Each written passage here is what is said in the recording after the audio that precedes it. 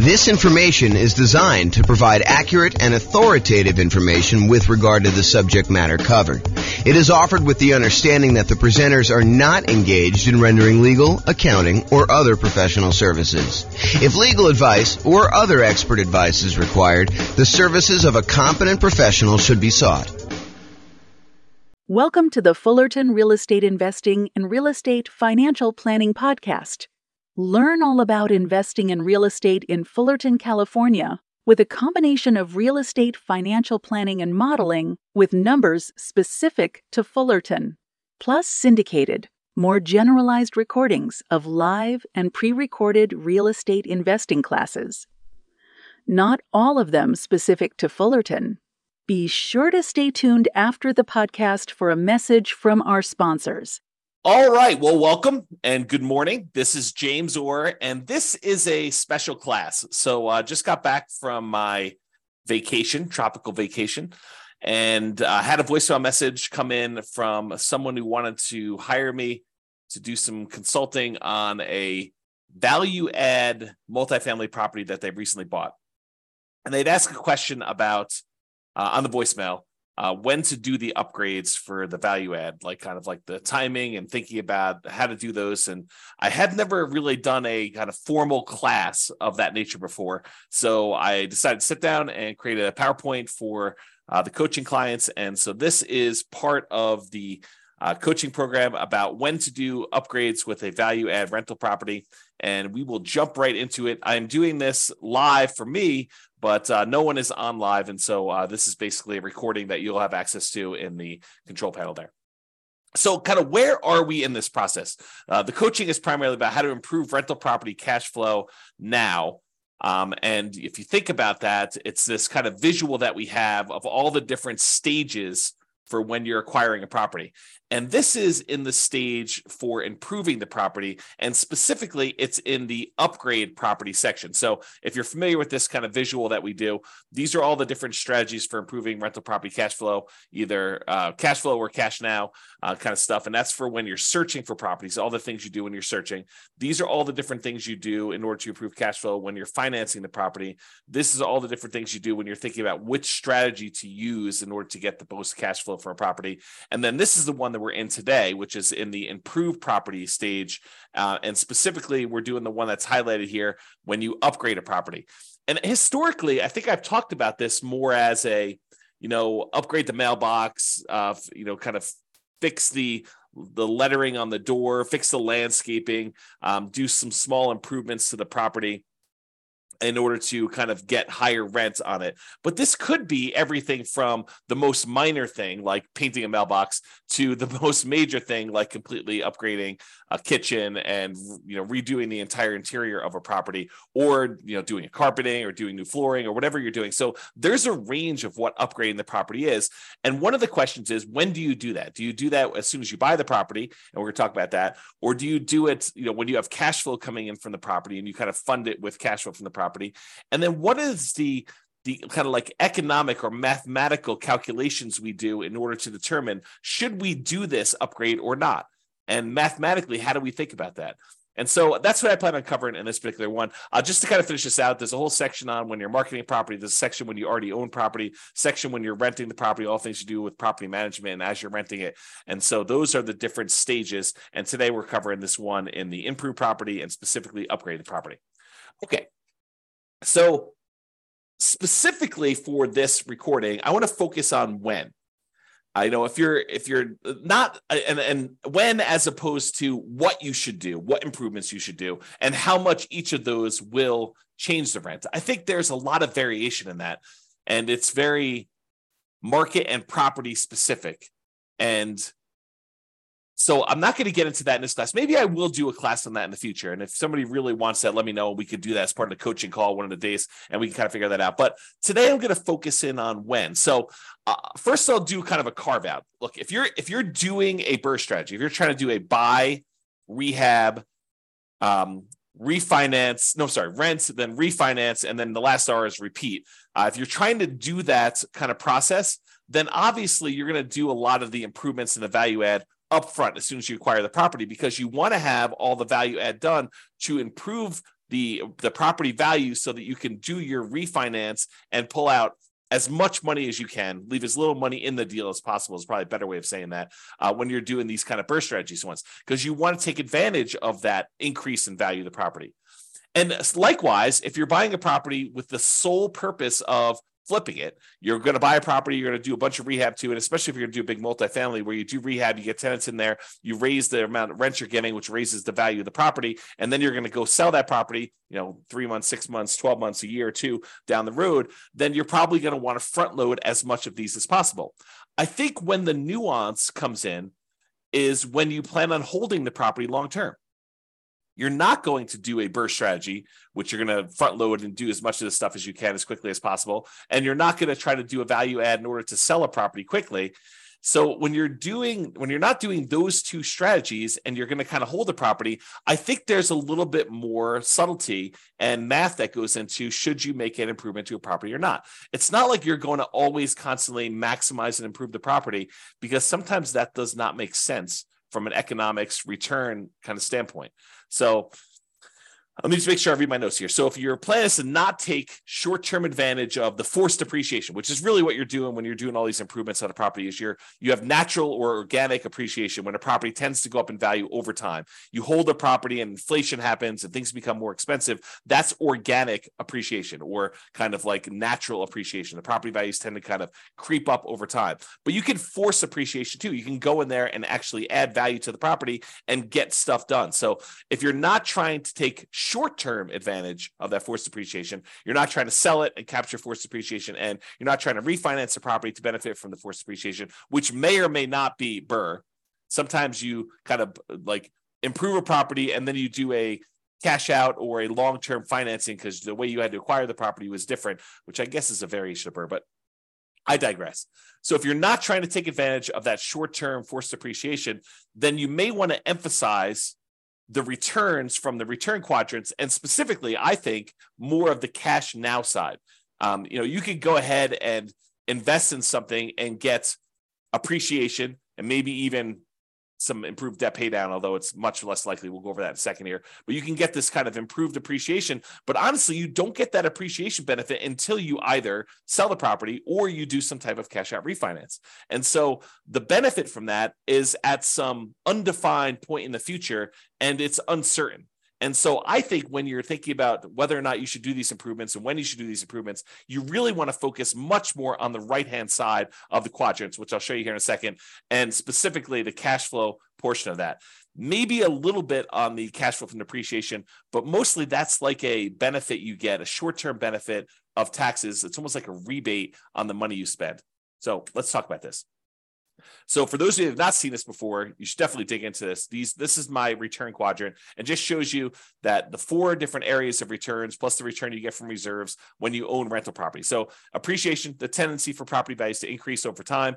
Cash flow, that is your net cash flow after all expenses, your rents and any other incomes you have in a property, minus mortgage, taxes, insurance, PMI, property management, maintenance on a property, capital expenses on a property, if you're kind of doing those in there as well. Like all of the expenses, so all the income minus all the expenses is your net cash flow. So that's what this cash flow one is about.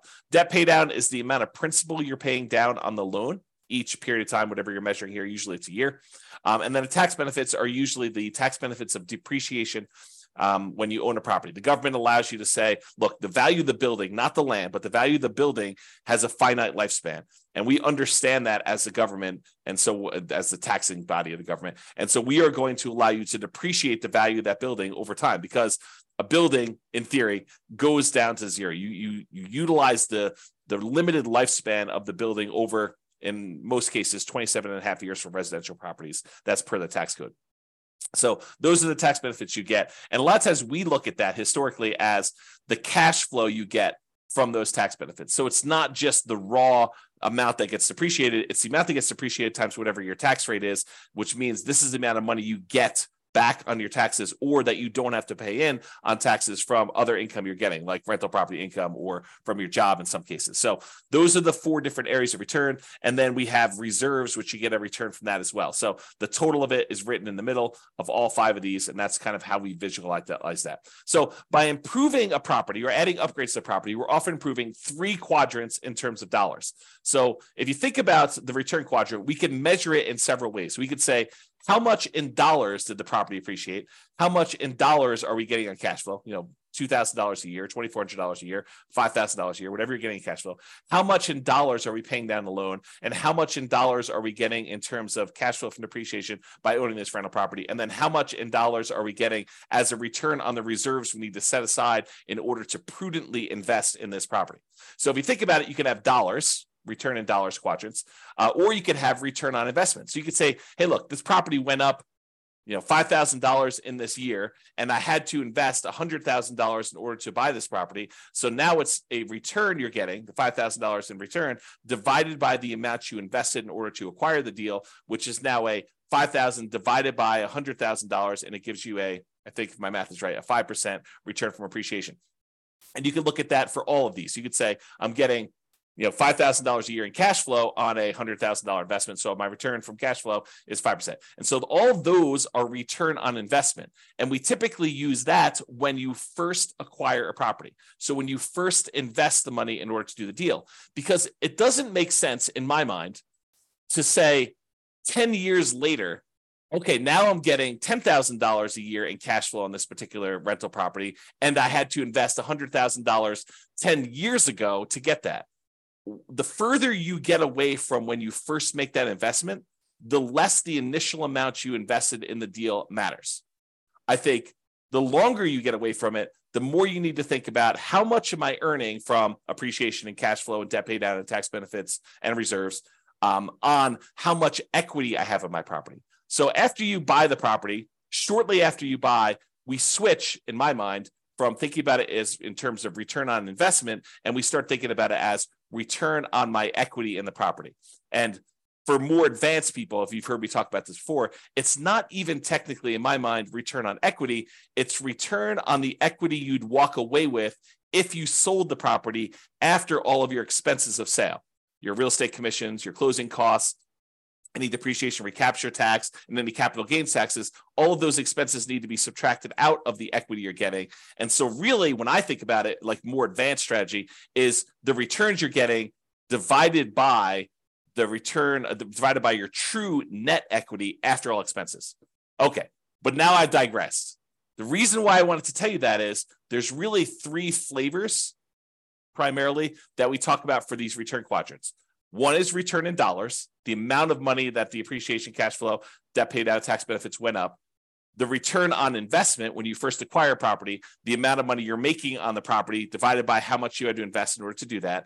And then once we've owned a property for a while, it's now return on equity, or what your return is divided by how much equity you have in the property. So let's first look at dollars and see how this is impacted by doing this forced depreciation, by doing upgrades to a property or improvements to a property. So this is just the appreciation quadrant we're talking about now.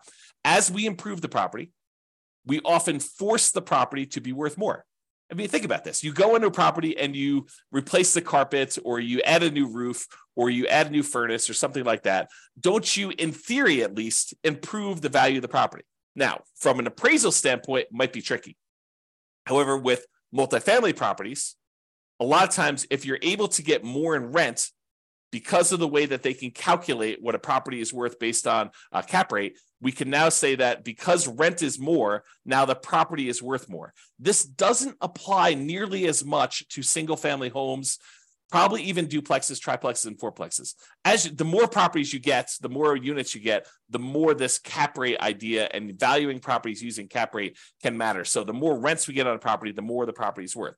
When you and to a lesser degree with things less than 5 units, but more commonly with 5 units or more. So with these kind of like single family homes, duplexes, triplexes, fourplexes, a lot of times improving a property in order to increase rent is not going to necessarily directly improve the value of the property.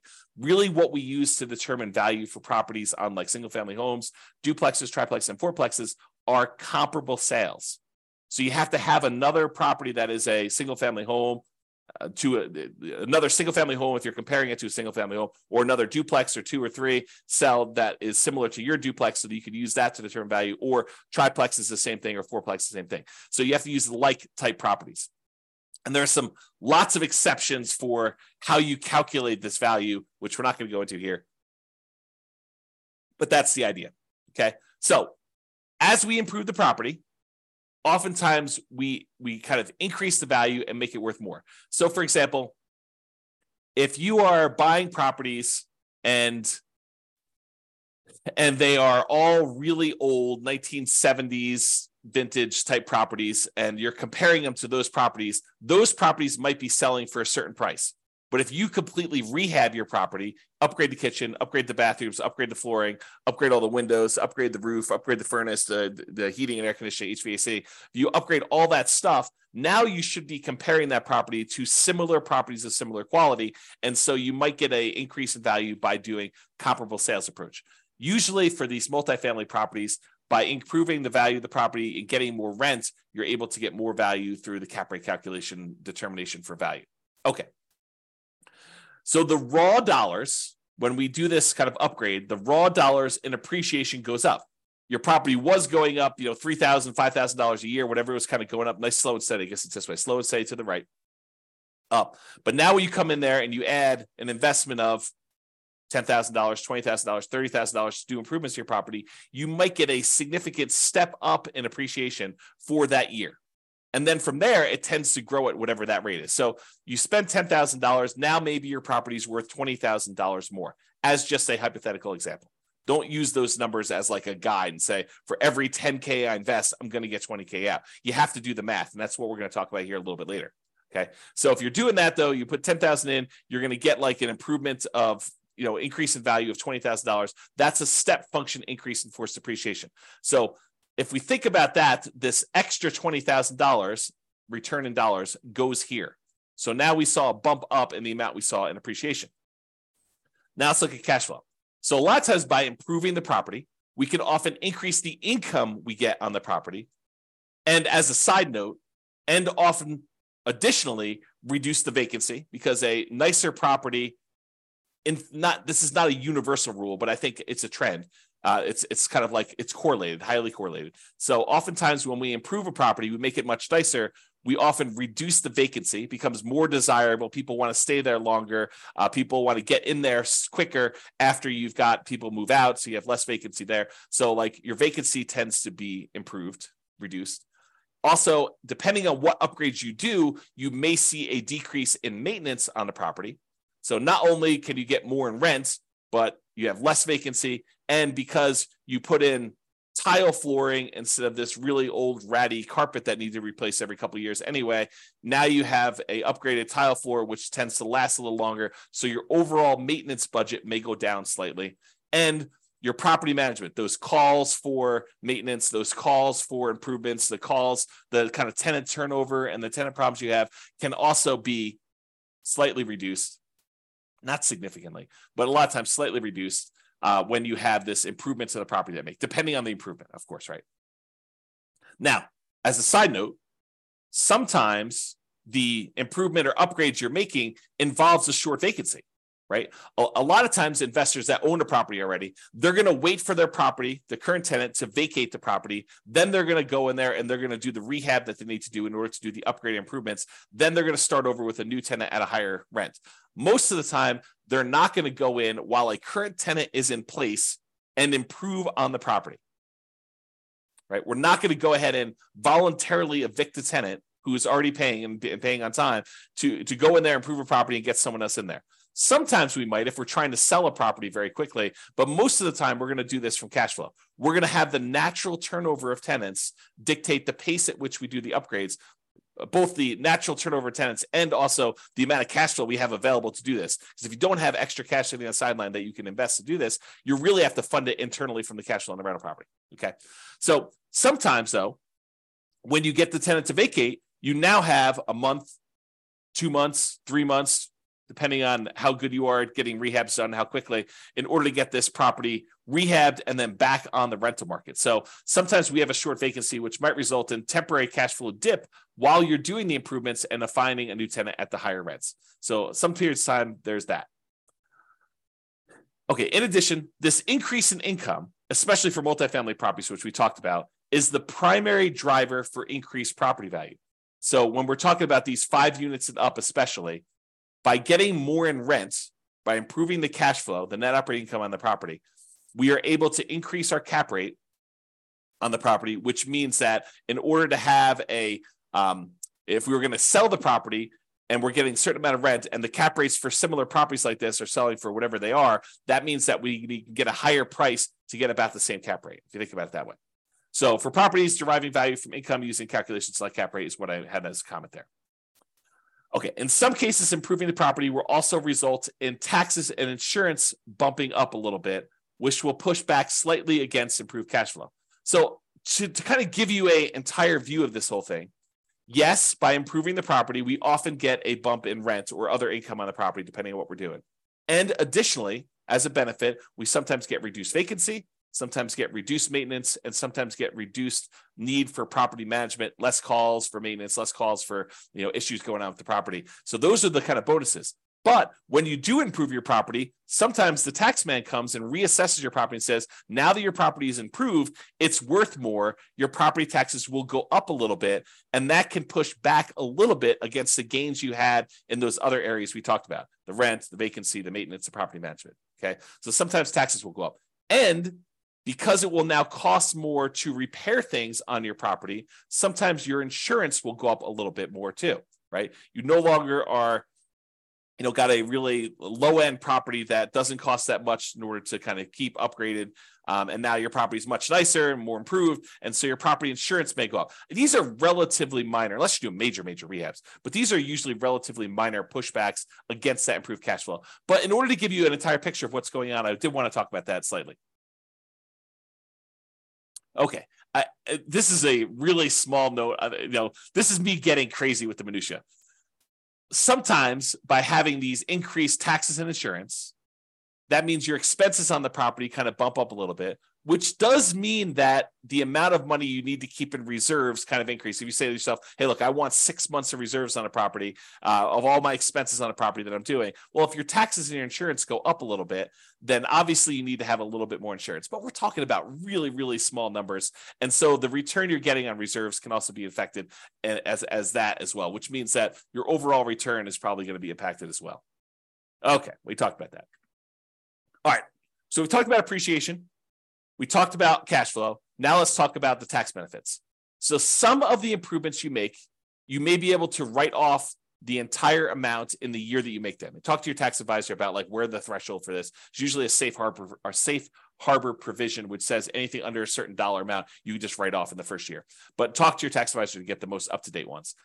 Others will require you to spread it out over several years. So some of these things are going to be considered improvements that have a certain lifespan. So look, you're going to do something that costs more than the safe harbor threshold, and you're going to have to write off the expense that you had over 5 years or 7 years. I don't even know the tax code. I'm not a tax expert, but they write it over a certain period of time. So you can't just write it all off in the same year. So you will get some improved tax benefits, either an immediate one or ones for the next, whatever number of years, 5 years or so. So this can improve your tax benefits from depreciation in the short term to midterm kind of range of time. But realize you're really just getting some of the money you spent back in taxes. It's not like you are making money on this, right? It's not like a amplified return. You're spending money and you're getting some money back on taxes. So it's sort of like a rebate on what you spend, a kind of refund of some ways of the improvements that you made. So I would heavily discount the importance of this return as you think about the whole thing, right? So that's just kind of my comment there. All right, so now we talked about this. So instead of just looking at, the dollar amounts we made, how much appreciation we saw by doing the improvement, how much extra cash flow we saw by doing the improvement, and how much extra tax benefits we saw. Really, instead of looking at the dollars amount, what we really want to look at is how much they improved by how much we needed to invest in order to get that return. So like a return on investment quadrant, if you want to think of it that way. When you choose to invest more money to improve the dollars in return, you invest money in order to get a higher rent on a property, for example, it may help or hurt you with the rate of return you're getting on that investment, depending on how much you needed to spend to do that. Let me give you an example to explain to you what I mean. Okay. So a baseline cash on cash return on investment calculation. This is just a really simple example to show you what I'm talking about here. So you're making $1,000 per year in cash flow on a $20,000 investment that you made in order to acquire this property. Okay. That's a 5% cash on cash return on investment. $1,000 divided by $20,000 gives you a 5% cash on cash return on investment. Nothing tricky here. All it's really simple, straightforward stuff. But what happens if you choose to add an additional $5,000 to optionally improve the property? So you spend $5,000 to make some type of improvement or upgrade to the property. How does that play out with the return you were already getting? Okay, so if by doing the $5,000 in improvements, you can get an extra $500 per year in cash flow. So for example, actually I have a typo here. I'm going to correct it so that I can just do it. Okay. So if by doing the $5,000 investment improvements, upgrades, whatever you're going to do, you can get an extra $500 per year in cash flow. About $40 extra per month is what you think you can get for that. A little bit more than that. What does that mean? Well, it means that by investing this $500 and you divide that by the $5,000 you had to do it, you get a boost to your cash flow just on this return, this additional investment you made of 10%. So now you have a 10% cash on cash return on investment on the improvement only. We're not talking about the other part of the return that you were already getting. This is saying, look, does it make sense for me to invest this $5,000? If I invest this $5,000, I'm going to get an extra $500 a year. That looks an overly simplified, probably wrong math, but I'll get to there in a second. You're really thinking, I invest $5,000, I get $500 a year back. So that really is like a 10% cash on cash return on investment, oversimplified. Okay. So since this is higher than the return you were getting before you decided to do the upgrade, that 5% cash on cash return, then by doing this, you will overall improve your return.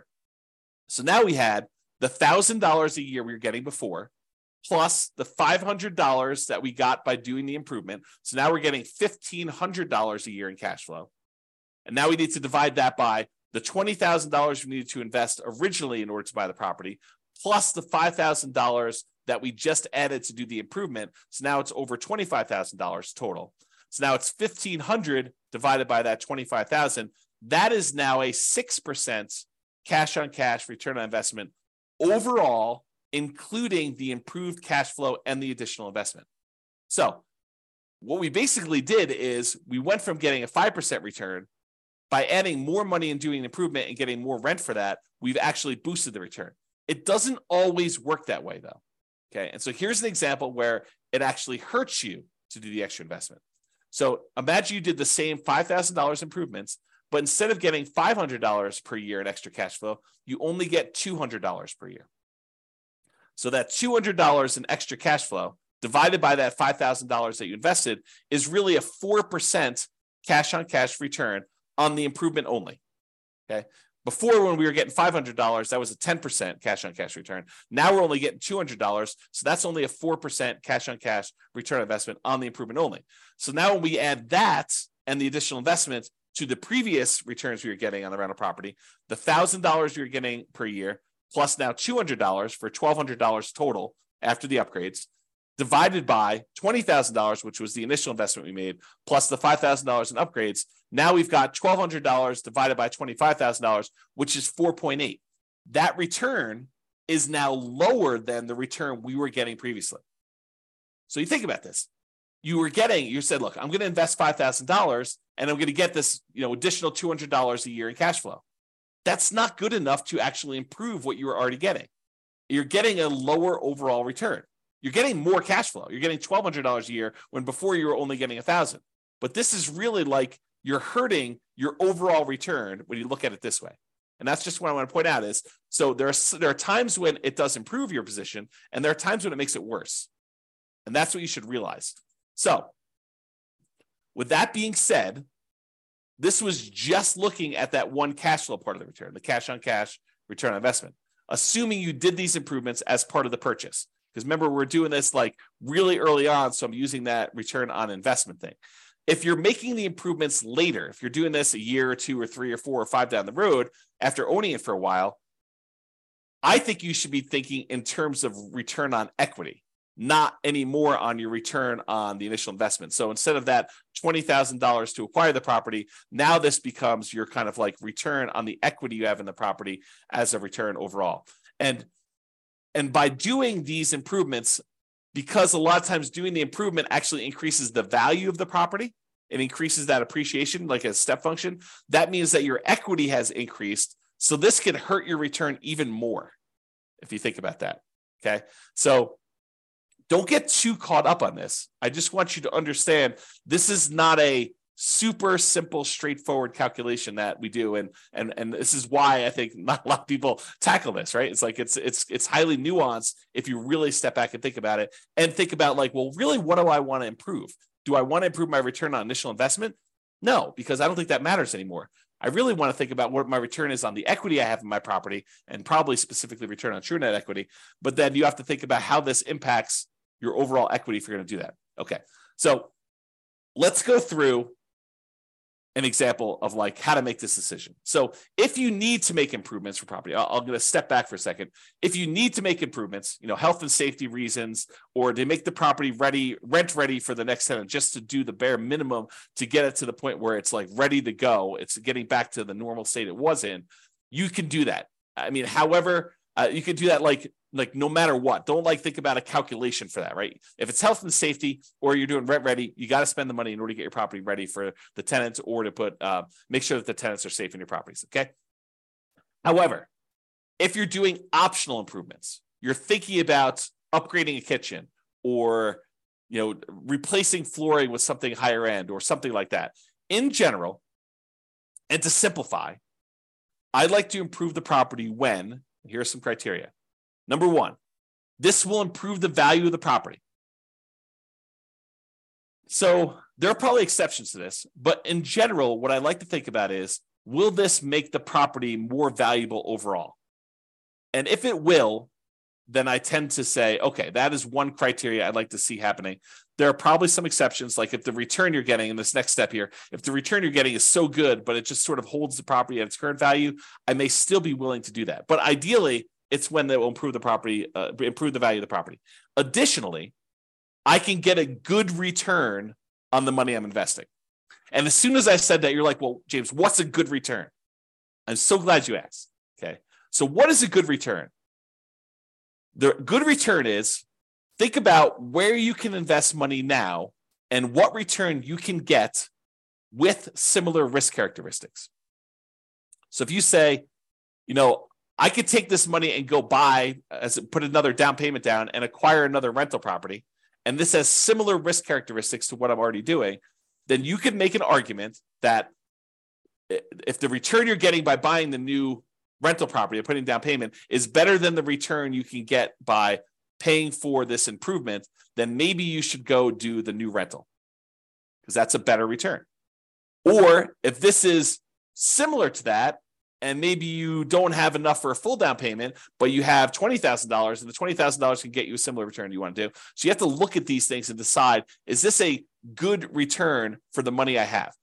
Another thing, which I didn't have on here, which I probably should have, but just made this presentation. I think it matters what you're trying to accomplish. In some of our other modules, we've talked about this idea of, what is your financial independence goal? What does it look like when you're financially independent? And how do you get there? Are you buying properties to rehab, fix up, resell, take the money, and then use that to pay off other properties? Are you taking the money and you're using that for down payments to acquire enough other rental properties where you have more than you need that you could sell off some and pay off the others? Are you doing this so you have a bunch of rental properties, you're just going to pay them off free and clear? You're going to do this where you have enough rental properties where the cash flow you're getting is going to be enough to support you even without paying them off? Like, what is your strategy to get there? And does this actually lead into your strategy?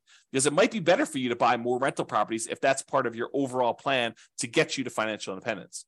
And this may not make sense for you to do the improvements on the property. Or if you're trying to get there with cash flow on the properties you have, this may make a lot of sense to do. Okay. So enough of my diversion there with kind of getting off topic, but let's get back to this. So for the thinking process, after we've determined, like what's a return, let's talk about what the returns are here. So for the thinking process, it might be, I could spend $10,000. This is hypothetical. I could spend $10,000 and I can get $2,500 per year in improved cash flow on the investment. So by doing 10K in improvements, I can get an extra $200 per month in cash flow on the property. Possible. I mean, may not be something you can get everywhere, but this is an example of what might be a good return for you. Okay. So $10,000, $2,500 per year in improved cash flow on the property. So here's the simple math, which I would argue is probably not correct, but it's a good starting point for you to start about it. Okay. So simple math. I'm getting a 25% cash on cash return on that initial investment I made. So I'm getting $2,500 per year on $10,000 invested. That's 25% cash on cash return in the first year that I'm buying, that I made this additional improvement on the property. And in order to make the simplified math sort of work, you have to think about, okay, I'm going to get this $10,000 investment back, plus maybe a return on that, when I ultimately sell the property or refinance later. I think a lot of folks ignore that part. They ignore the part where they're thinking about getting the $10,000 investment back. They think I'm getting a return on this money, but realize that money is gone unless you're getting it back when you sell or you refinance out later. And the only way you do that is if it improved the value of the property. So you need to make sure that it improved the value if you're going to use this simple math as a general rule of thumb. Okay. The more complicated math and the more correct math, I would probably say, is I'm going to get my initial investment back over 4 years. So you put $10,000 in, you're getting $2,500 a year. You get your initial investment back over a 4-year period. And then these improvements should last another 4 years. And I'll get an additional return of $2,500 per year for those 4 years too. Because realize a lot of times when you spend money to make an improvement, it has a limited lifespan. Example with flooring. You go ahead and you spend $10,000 to upgrade the flooring to luxury vinyl tile or whatever you're doing, a luxury vinyl plank in the entire house. That doesn't last forever, right? That may last for 5, 10 years, something like that. I used 8 in this example, but it's really whatever the lifespan of what you're buying is. If you're doing carpet, carpet may only last, I don't know, depending on how bad your tenants are with carpet, 2, 3, 4, 5 years, a few tenant cycles. If you're really lucky to private tenants to take care of stuff, maybe 10 years. So this carpet has a very limited lifespan. So the amount of money you invest, you not only need to get your money back, you need to get a decent return on that money when you're doing that. So the more complicated version of the math is put my $10,000 down. That year I get $2,500 back. So I'm out net $7,500. Then the next year I get $2,500 more back. Then the next year I get $2,500 more back. Next year I get $2,500 more back. And at that point, I paid my initial investment back. And now I'm getting $2,500 a year for the next, whatever it is that particular upgrade lasted for, and that you're getting that extra money from, another 4 more years at $2,500, which then you get another $10,000 on that initial investment. So how do you do that calculation? Well, I'm going to show you on the next slide. It's called an internal rate of return calculation, or an IRR calculation. And you just use Excel to do it. And I'll include a copy of the Excel spreadsheet so you can go download it and modify it. But I'll show you how to do it. So basically, you look at what the return is by putting money in and getting some money out over that, whatever time period is that you're going to hold that. And then that is the return you look at to determine whether that is a good return for you or you can get better elsewhere. So that's how you can look at it. So some investors, by the way, and I'm done with this example of like when to approve. Those are the general rules I have. Some investors prefer to have the property self-fund the improvements. In other words, pay for it out of cash flow. So the existing cash flow on the property needs to accumulate so that you get the $10,000 you need in order to do the improvements. You don't do the improvement until the property generates $10,000. Then at that point, at the next tenant turnover, when the next tenant voluntarily moves out, then you go in there, you take all the extra cash you have, you improve that particular unit, and you slowly move up over time through the natural organic tenant turnovers that you have and the cash flow you're getting from your rental properties, and then you kind of up your rental properties and the rents you're getting on each one as you go. Okay, so a lot of investors will look at it that way. Some investors have extra cash outside of it, and they're willing to go and use that money in order to fund the deal in order to do that. But I think less are willing to do that. I think more of them are willing to fund it internally from the property, and fewer are willing to do that up front. Unless you're doing like BRRRR or you're trying to do a property where you're selling, I think a lot of investors will add money in order to do those up front. And I have an important note on here, but I think I covered it, and that is you need to get the amount invested back and get a return on that money. It's not just the return. It's not just I put in $10,000 and I get $2,500 a year. You need to think about, okay, I get $2,500 back, but when am I getting that $10,000 I invested back? And the exception to this is unless you're getting that back on sale. You're thinking about, okay, I'm getting this extra rent, but I'm going to get this $10,000 back when I sell it or when I cash out refinance later on. And so you have to think about it that way. But be careful with that thinking, right? Because a lot of times you're not going to get that back, because you had to go and do the upgrade again 4 years, 10 years later when the flooring wears out and you got to do another upgrade, or the HVAC wears out, or the roof wears out, or whatever you're doing. So you're not always getting that back. And so you really want to think about a better way to do this is that internal rate of return. Speaking of which, let's talk about that. So here's to the right is this really simple version of the spreadsheet. All it shows you is all the different years and the amount that you invested and the return you got in that year. And if you need more years, just go ahead and add additional ones. Make sure you change the formula so that it calculates it right. So it's using all of the different years to do it. But you'll want to go ahead and add however many years that particular investment added.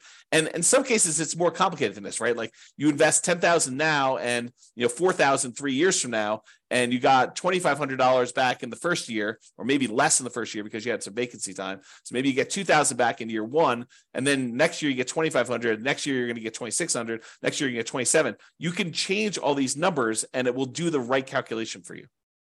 That's what internal rate of return does. Internal rate of return is, if you think about it this way, it allows you to calculate the return when you have irregular money in and irregular money out.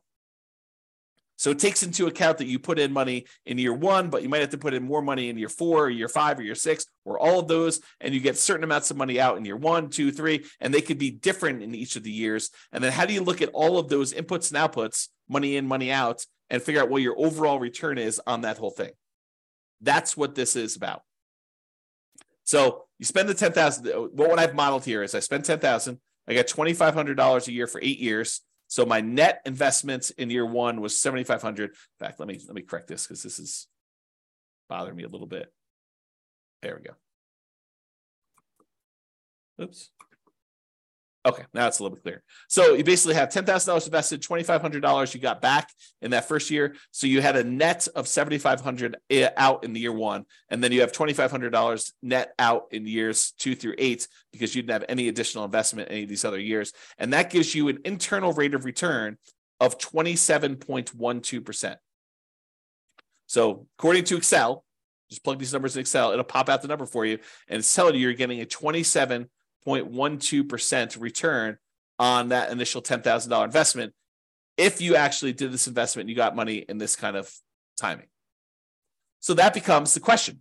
Is 27.12% a good return for you? Could you invest $10,000 somewhere else and earn 27.12% per year internal rate of return with similar risk characteristics? Okay, so that's the way to think about it. All right, so in conclusion, this last slide. In conclusion, when do you do upgrades on a value-add rental property? If you're trying to do BRRRR, the buy, rehab, rent, refi, and optionally repeat, you probably want to do them right away. There's not really much of a question there. If you're looking to sell the property, probably want to do them either as soon as possible or just long enough in advance of the sale to document improvement in rent to justify a higher sale price. So sometimes it takes time from once you do the thing to show I've got this record of rents, and then you got to document it, and there's some negotiation there. But you want to be able to document it, so you need to figure that out with your real estate agent. Or if you're looking to keep the property, in general, at a reasonable pace between tenant turnovers. So as tenants turn over in your property, you would consider what improvements to make there and what your return you would earn by doing those improvements and whether that is worthwhile doing. Some investors will want to have the property self-fund these improvements from cash flow between tenant turnover. So you accumulate enough cash from the property that it's generating that you take some of the money and you do this.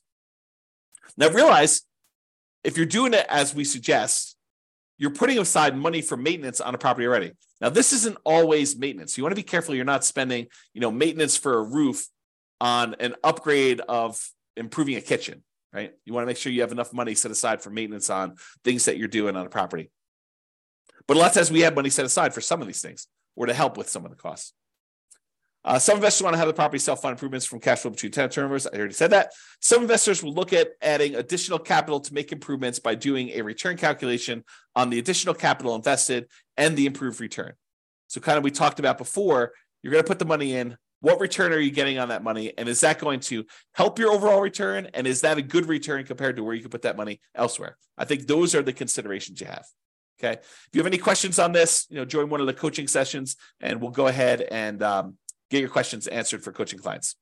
This has been James Orr. Thank you very much. Bye-bye for now. With home prices up, mortgage interest rates up, and rents up, but not quite enough to counteract the higher prices and interest rates. Cash flow on rental properties in Fullerton is harder than ever. Book a call with the Real Estate Financial Planner to apply our proprietary 88 strategies to improve cash flow on your rentals.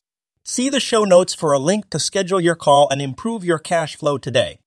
If you're a real estate agent, lender, or professional in Fullerton that wants to help our real estate investor listeners, consider reaching out to learn about collaboration opportunities with this podcast. We'd love to add more value to our listeners by having you assist our investors buy, sell, and finance their real estate investments. See the show notes to schedule a call to discuss collaboration opportunities.